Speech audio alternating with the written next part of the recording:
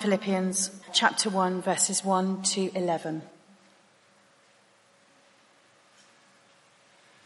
Paul and Timothy, servants of Christ Jesus, to all God's holy people in Christ Jesus at Philippi, together with the overseers and deacons. Grace and peace to you from God our Father and the Lord Jesus Christ. I thank my God every time I remember you. In all my prayers for all of you, I always pray with joy because of your partnership in the gospel from the first day until now, being confident of this, that he who began a good work in you will carry it on to completion until the day of Christ Jesus. It is right for me to feel this way about all of you, since I have you in my heart, and whether I am in chains or defending and confirming the gospel, all of you share in God's grace with me. God can testify how I long for all of you with the affection of Christ Jesus. And this is my prayer, that your love may abound more and more in knowledge and depth of insight, so that you may be able to discern what is best and may be pure and blameless for the day of Christ, filled with the fruit of righteousness that comes through Jesus Christ, to the glory and praise of God. This is God's word. Let me lead us in prayer. Our Father, this morning we will want to pray with the Apostle Paul that our love would abound more and more in knowledge and depth of insight to discern what is best, so we'd be pure and blameless on the day of Christ. So Father, as we turn to your word, would you be doing that amongst us?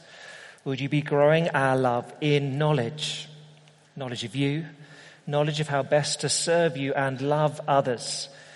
We ask it in Jesus' name. Amen. Well, as Pete mentioned, Philippians is a book really which reminding us that the living God is committed to our joy. And that's got to be a wonderful thing.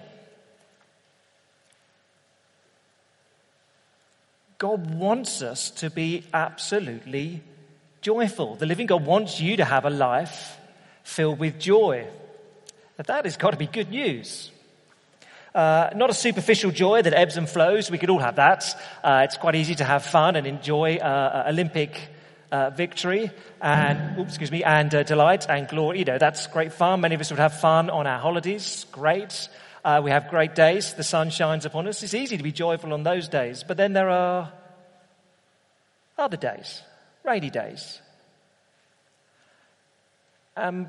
This letter, perhaps more than any other in the New Testament, would drum home that you really can, indeed you should, have a joy in every circumstance, in every situation, a joy that can withstand things going wrong.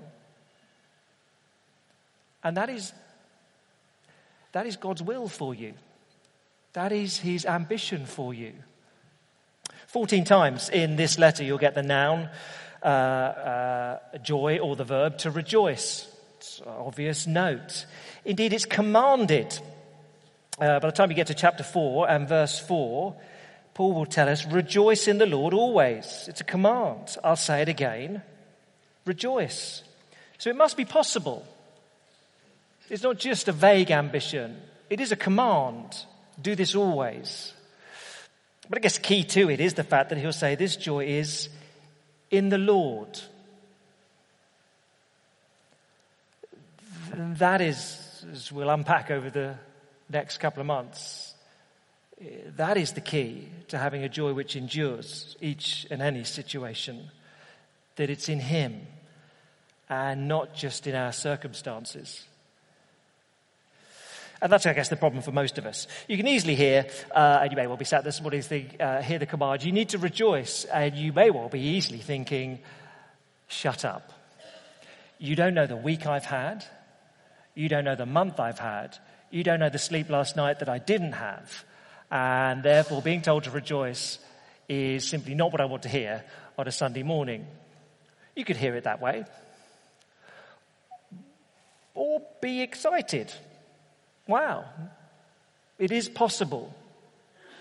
It is possible that there's a joy that you can't lose, no matter what's going on in your life. I would imagine that's quite exciting. It is to me. I've not got it, not there all the way. But the problem is often our joy is tied, or our contentment is tied to our circumstances. Let me try this picture and see if it works for you. Over the summer, I spent some time, for the first time in my life, learning to sail. Sail little dinghies, little flimsy things. And here's what I learned. If you get a pleasant wind, 10 knots, it's a delightful thing to do. And you master the basics and you just fly along and the sun shines upon you and you think, this is delightful. And I was built for this. On other days, and here was my experience, the wind gets up a little bit. And by the time it hits 30, 35 knots, and all the trees are about 30 degrees and a little bit more, it's less fun. Because, for myself, I don't stay in the boat very long. And on one particular day, when you hit the sort of 15th capsize within 45 minutes and you're battered and bruised and all sorts of things, ropes have whipped you and booms have hit you, you think, this is not fun. This is my holiday. Why am I doing this on my holiday? This is not, I'm going to go home battered, bruised and blue. It's not fun. So it can be great. But in different circumstances, it's a little bit harder. Now, imagine then, that's the picture, in pleasant winds, we can all have a good time in a boat, in a one-man dinghy, in extreme winds. In difficult circumstances, less good, less fun. It's not just all sort of experienced sailors were having broken bones and being sent to hospital. And one day they actually closed the beach altogether. It was too dangerous. So it's not just my own incompetence this time, to be clear. But so there's the picture. Now, in life, if we tie our joy to a little boat of circumstances, we'll have good days and bad days. So if we sail through life, and we sail through life in the boat called health, and that's what we tie our joy to, then on some days we're in good health and the wind blows nicely and we think this is terrific, I love life. But then we have bad days and the conditions are a little more unsettled and we fall out and it hurts and we think, I'm not happy anymore. I don't like this anymore. If our joy is tied to the boat health, we could substitute any element of circumstance in there. Our joy is tied to money. And when we think we've got enough money, we sail along happily and think life is great. Yeah, here I am in London with a bit of money to spend and life is great. But then something happens. You hit a rock of unemployment or interest rates return to sensible levels and we think, oh, we've borrowed a bit too much money. And all of a sudden, bang, and there isn't enough money. And again, we fall out of the boat. So you see, if our joy is tied to circumstances, it's a little dinghy and sometimes fine. But when the weather gets up, we can't cope. By contrast, Paul would say, if you rejoice in the Lord, that is a little bit like, and you've got to run with me here, now you are in an unsinkable ocean liner. It's just genuinely, absolutely unsinkable. So no matter what weather comes against it, you might get a little bit queasy if you're so disposed. In really treacherous conditions, you might feel a little bit queasy, but that is the worst that can happen. You'll never collapse because your joy is tied to something that is permanent, that is stable, that can withstand anything. That's what Paul will teach us through this letter. It's a joy in the Lord that isn't tied to our circumstances, therefore can endure through anything. We've got a whole letter to consider this, but just in superficial terms, let me just throw out a few things. Why is the joy in the Lord so robust? Why can it endure? Well, just here's the superficial comments. Who he is. There's no one quite as wonderful as Jesus. Now, there are all people, all of us will have people, if you can think of in your head, When you think of them, they make you smile. You know, there are some friends you just think of and think, oh yeah, I look forward to seeing them because they're great. Great company, enjoy being with them. No one is as wonderful as Jesus. So you dwell upon him. It's great. Who he is, what he's done. Here is the God who loves us so much, was willing to leave the glory of heaven, come down here, experience nothing, experience poverty, and die for people like you and me. To die a death we deserve for our behavior. And he gives us perfection as he takes our sin. Well, that's an extraordinary sacrifice. We dwell upon that. That's wonderful. Who he is, what he's done, and what it achieves. That means that heaven is a gift from Jesus Christ. None of us can walk into heaven on our own merits. You can't walk into the Queen's bedroom on your own. You'd never get there. You wouldn't be allowed in. We can't walk into heaven on your own. None of us are good enough for that. But Jesus can take us in. And this letter is chock-a-block with references to heaven, to being with the Lord. Starts today. That's utterly superficial. But these are reasons, if you have a joy tied to him, to Jesus, he doesn't change. He can take you through all sorts of circumstances.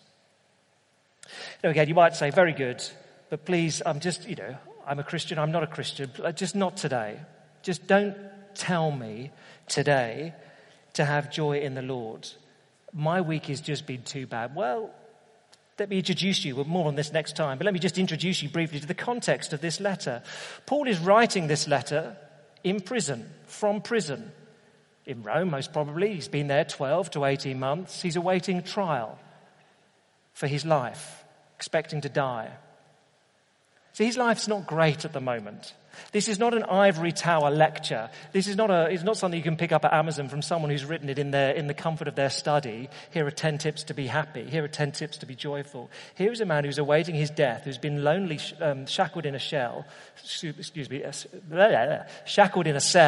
for a year plus. And he's saying, I am full of joy, and you can be too. He's writing to a church that he'd begun 10 years earlier, around AD 51, something like that. He's writing to and they've known some happy times, but they're about to know suffering too, or it's just beginning persecution.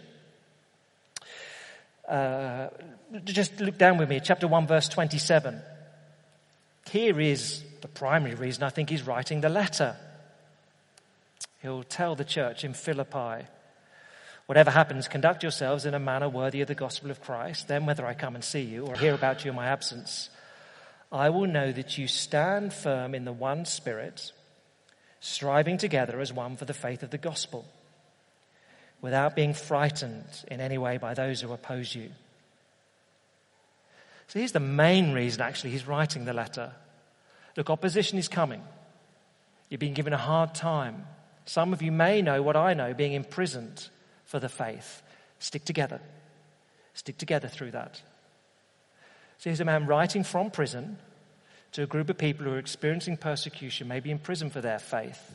And he can say, I'm joyful in every circumstance. And you can be too, if you rejoice in the Lord. So more on that next time. But suffering is the context of the letter. That's the reason he's written this letter. The persecution coming against the church. But the dominant note of it is joy. Not grit your teeth, but rejoice. And you can do that in whatever's coming.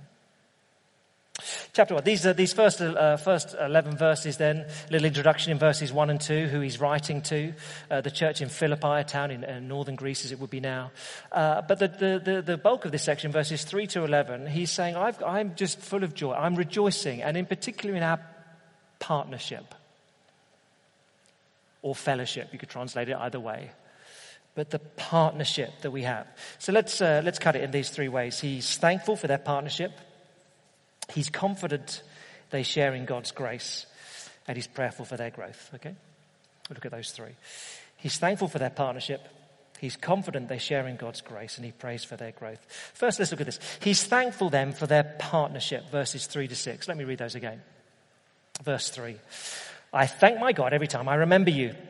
In all my prayers for all of you, I always pray with joy because of your partnership in the gospel from the first day until now, being confident of this, that he who began a good work in you will carry it on to completion until the day of Christ Jesus.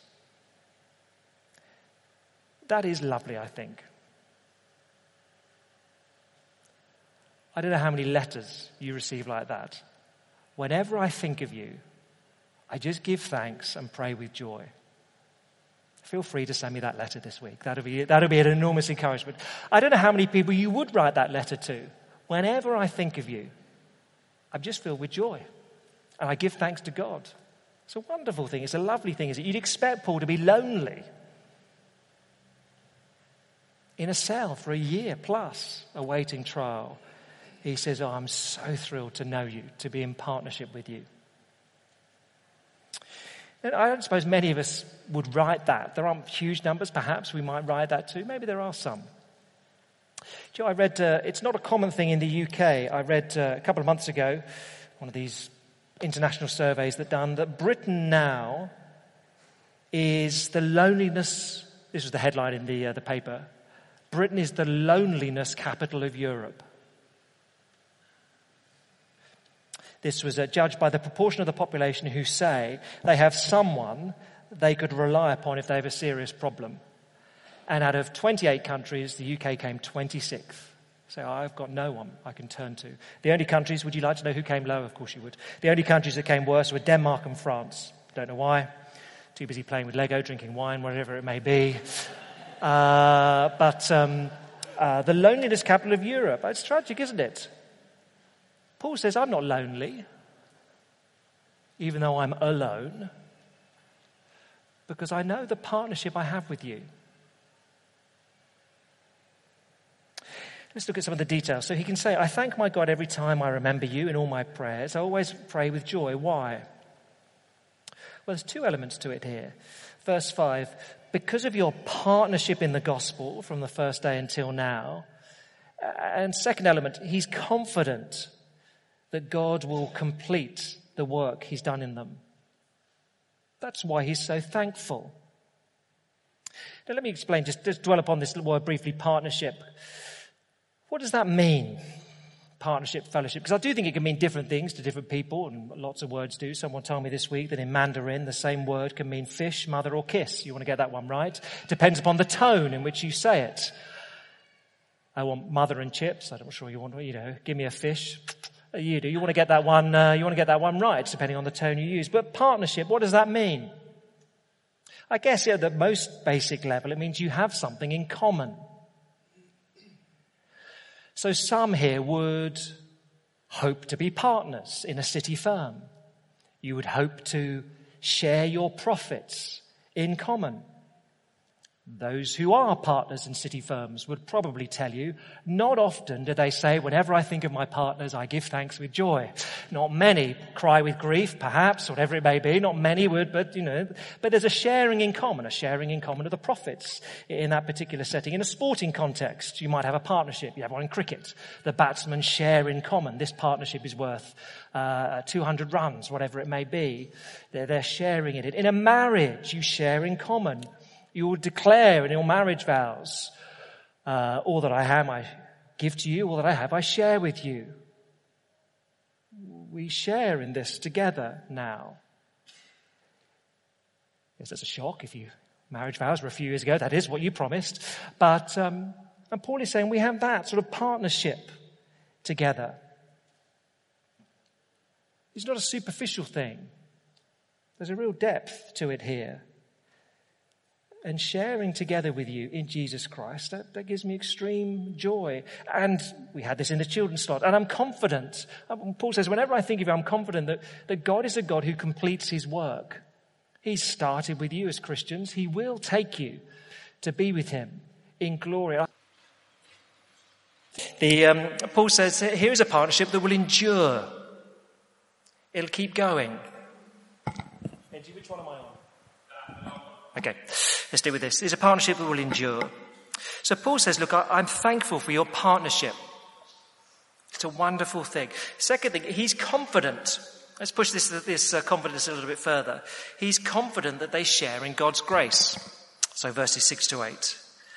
He's confident of this, that he who began a good work in you will carry it on to completion until the day of Christ Jesus. It's right for me to feel this way about you. I feel partnership and I feel confident that God will complete the work amongst you. I feel it's right for me to feel that way because I have you in my heart, and whether I'm in chains or defending and confirming the gospel, all of you share in God's grace with me. That is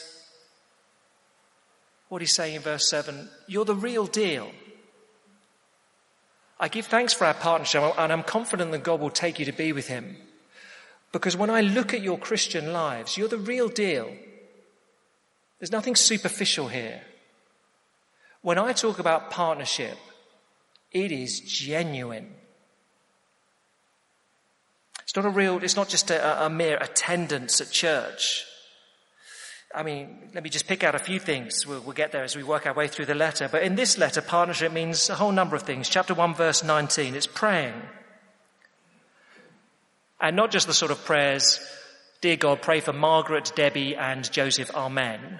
But Paul is clearly emotionally involved in his prayers. He gives himself to them. His praying will be one element of the partnership.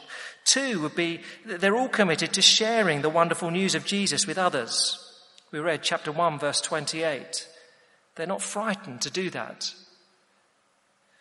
Thirdly, there's a willingness to endure suffering together. Verse 29 has been granted to you on behalf of Christ, not only to believe in him, but also to suffer for him.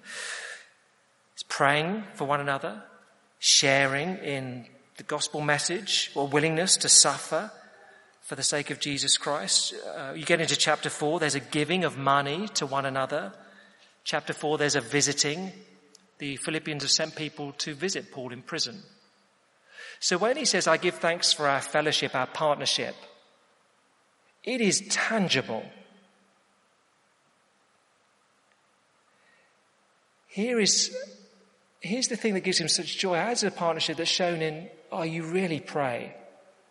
You will suffer for the sake of Jesus Christ. I've seen you boldly try and tell people the wonderful news of Jesus, even a bit hostile about it. I know you've given money and shared money for that cause. And you've come and visited me when it's dangerous to do so. There is a tangible, real partnership here. So I think Paul would say to you and me, you don't get this sort of joy in a church setting unless you've invested. You get it more commonly with people in their 20s. Quite often people move to London and complain, I've got no friends. I don't have any great friends. London's a big city. To which, politely, in a slightly longer way that I'll express it now, I'll often point out that you do need to invest to have friendship. Quite often you don't have good friends because you're unwilling to pay the cost, which is time, travel, doing things not at your convenience. There is a cost to friendship. You have to invest. And acutely here in partnership, you don't discover enormous joy in the church family unless you give emotionally to people, prayerfully, time, resources, money, energy. You don't know it unless you do those things. Now let me briefly say there are a number here at Christ Church who know this joy in partnership well.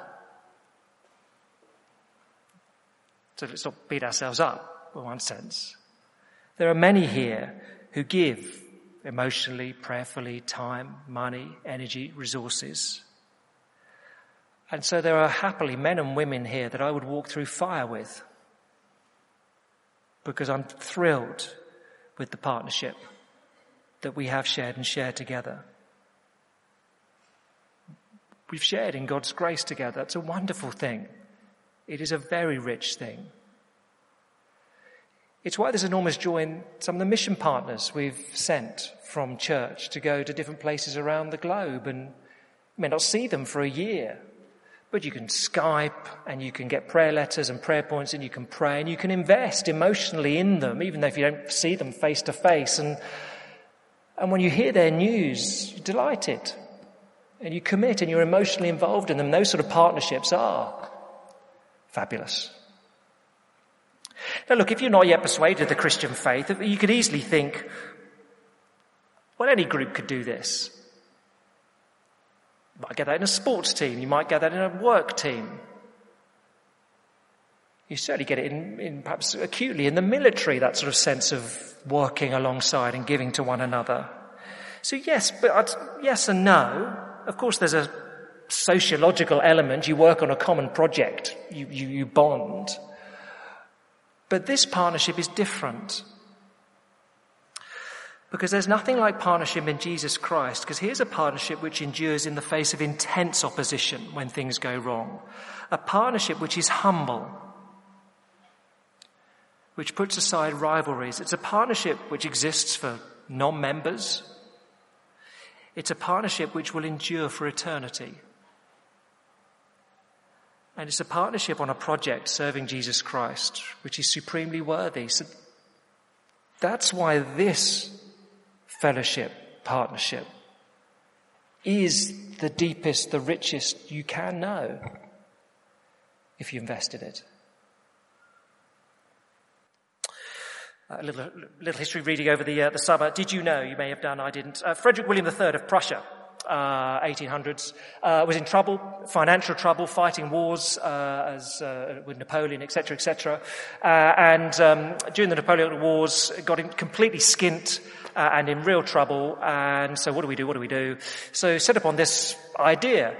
So in 1813, he asked the women of Prussia, "Can you please bring your gold? We cannot feed the army. We cannot buy the munitions we need to defeat Napoleon. Can you bring your gold? And in exchange for every item, every gold necklace, bracelet, you'll receive from the treasury a little iron emblem saying, 'I gave gold for iron, 1813. And by all accounts, they had this idea and thought, worth a punt, see if anyone will go for it. And so they launched this scheme, and it was popular beyond their wildest dreams. So people were bringing in their gold in hoards in order just for a little iron badge. I gave gold for iron in 1813. Gold became completely unpopular in the country, because to wear gold was why you're wearing gold. Everyone was much more proud of their little badge, like a Blue Peter badge or something. Look at my badge, because I've given for something that matters. Apparently the women would meet up and they'd compare, you got 3 badges. Ooh. No doubt there's a little bit of that, of course, there always is. But you've given for something that matters, because they cared about their country. They didn't want to be invaded. They cared about their king. They cared about the war effort. And so this evolved to now you receive the Iron Cross, is the highest sort of symbol of valor, commitment in the German military. They got to the point in their history, well, gold, who cares about gold? This matters more investing together for the king and his kingdom. And Christians know that. We don't get a little iron badge. It's okay to wear a little bit of gold. Don't have to give it all. But to invest our lives together in the common project of serving Jesus Christ and his King, we know that matters for eternity. It lasts. Being involved in that is a source of enormous joy. Our time is gone. He prays on for their growth, verses 9 to 11. Let me just read it. I've slightly used my time. Verse 9, "This is my prayer, that your love may abound more and more in knowledge and depth of insight." So what's the prayer? That they would grow in love. Why? So they'd grow in knowledge, insight. They would know what to do, what decisions to make. What's the purpose? Verse 10. "So that you may be able to discern what is best and be pure and blameless for the day of Christ, filled with the fruit of righteousness that comes through him, Jesus Christ, to the praise and glory of God." In other words, he's saying, look, I'm confident that God will take you to be with him on the final day. But I'm praying that for you as well. That your love would grow. Oh, it's God's work to grow fruit. If someone said to you this morning, can you produce some apples from you? You can't, well, unless you had them in your pockets, you can't just produce apples. No one lays apples as a human being, but you can help cultivate them. That's what he's saying. I'm praying that that would take place. God would grow fruit in your lives. You need to do what it takes. But I'm praying that your love will grow in this context so that when you face opposition, you'd stand firm. When you sort of disagree within the church, you'd be united with one another so that your partnership won't be disrupted in any way. Philippians will ask us every week, what is your joy tied to? If it's circumstances, your health, family's health, your wealth, those are flimsy boats, you know. And at the moment, the wind may fill your sails. You may think, my life is great. But it doesn't always do that. Those are flimsy boats to have your hope tied to. And if you rejoice in the Lord, that is a joy that is robust. It can endure through each and every circumstance that life throws. And partnership with Christians is one of the richest joys that this life brings. Many would have read the books at some point in their life. You see the film, The Fellowship of the Ring. Same idea. The Partnership of the Ring, same word. All these characters come together. They hate one another, really. Dwarves hate elves and that sort of thing in the world of Tolkien. But as they work together in this project of saving the world, they become a fellowship. They become a partnership. And even Boromir, who hates Aragorn, the king, comes to love him as they serve together. You know, they have it in the film. As Boromir lays dying, he says, I would have served you, I would have followed you anywhere. My brother, my captain, my king. And that is the sort of fellowship that serving Jesus Christ can produce. There is real joy in that. Many of us know that. Let's pray we grow in that. Let's begin now. Let's pray together.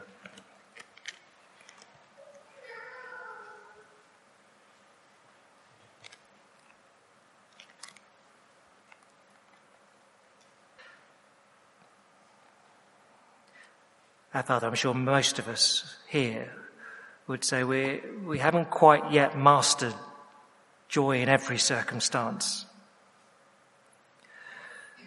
Because we don't rejoice fully in the Lord. We tie our joy to other things, fleeting things, flimsy boats that easily capsize. Would we understand more of why it is so good to trust in Jesus Christ? Would we know more of joy in him? Father, would our love abound more and more in knowledge of him and insight so that we'd know how to live, so we'd discern how to live, we'd be blameless, we'd grow fruit for him. Would we have a great joy in our partnership together, we ask, in Jesus' name. Amen.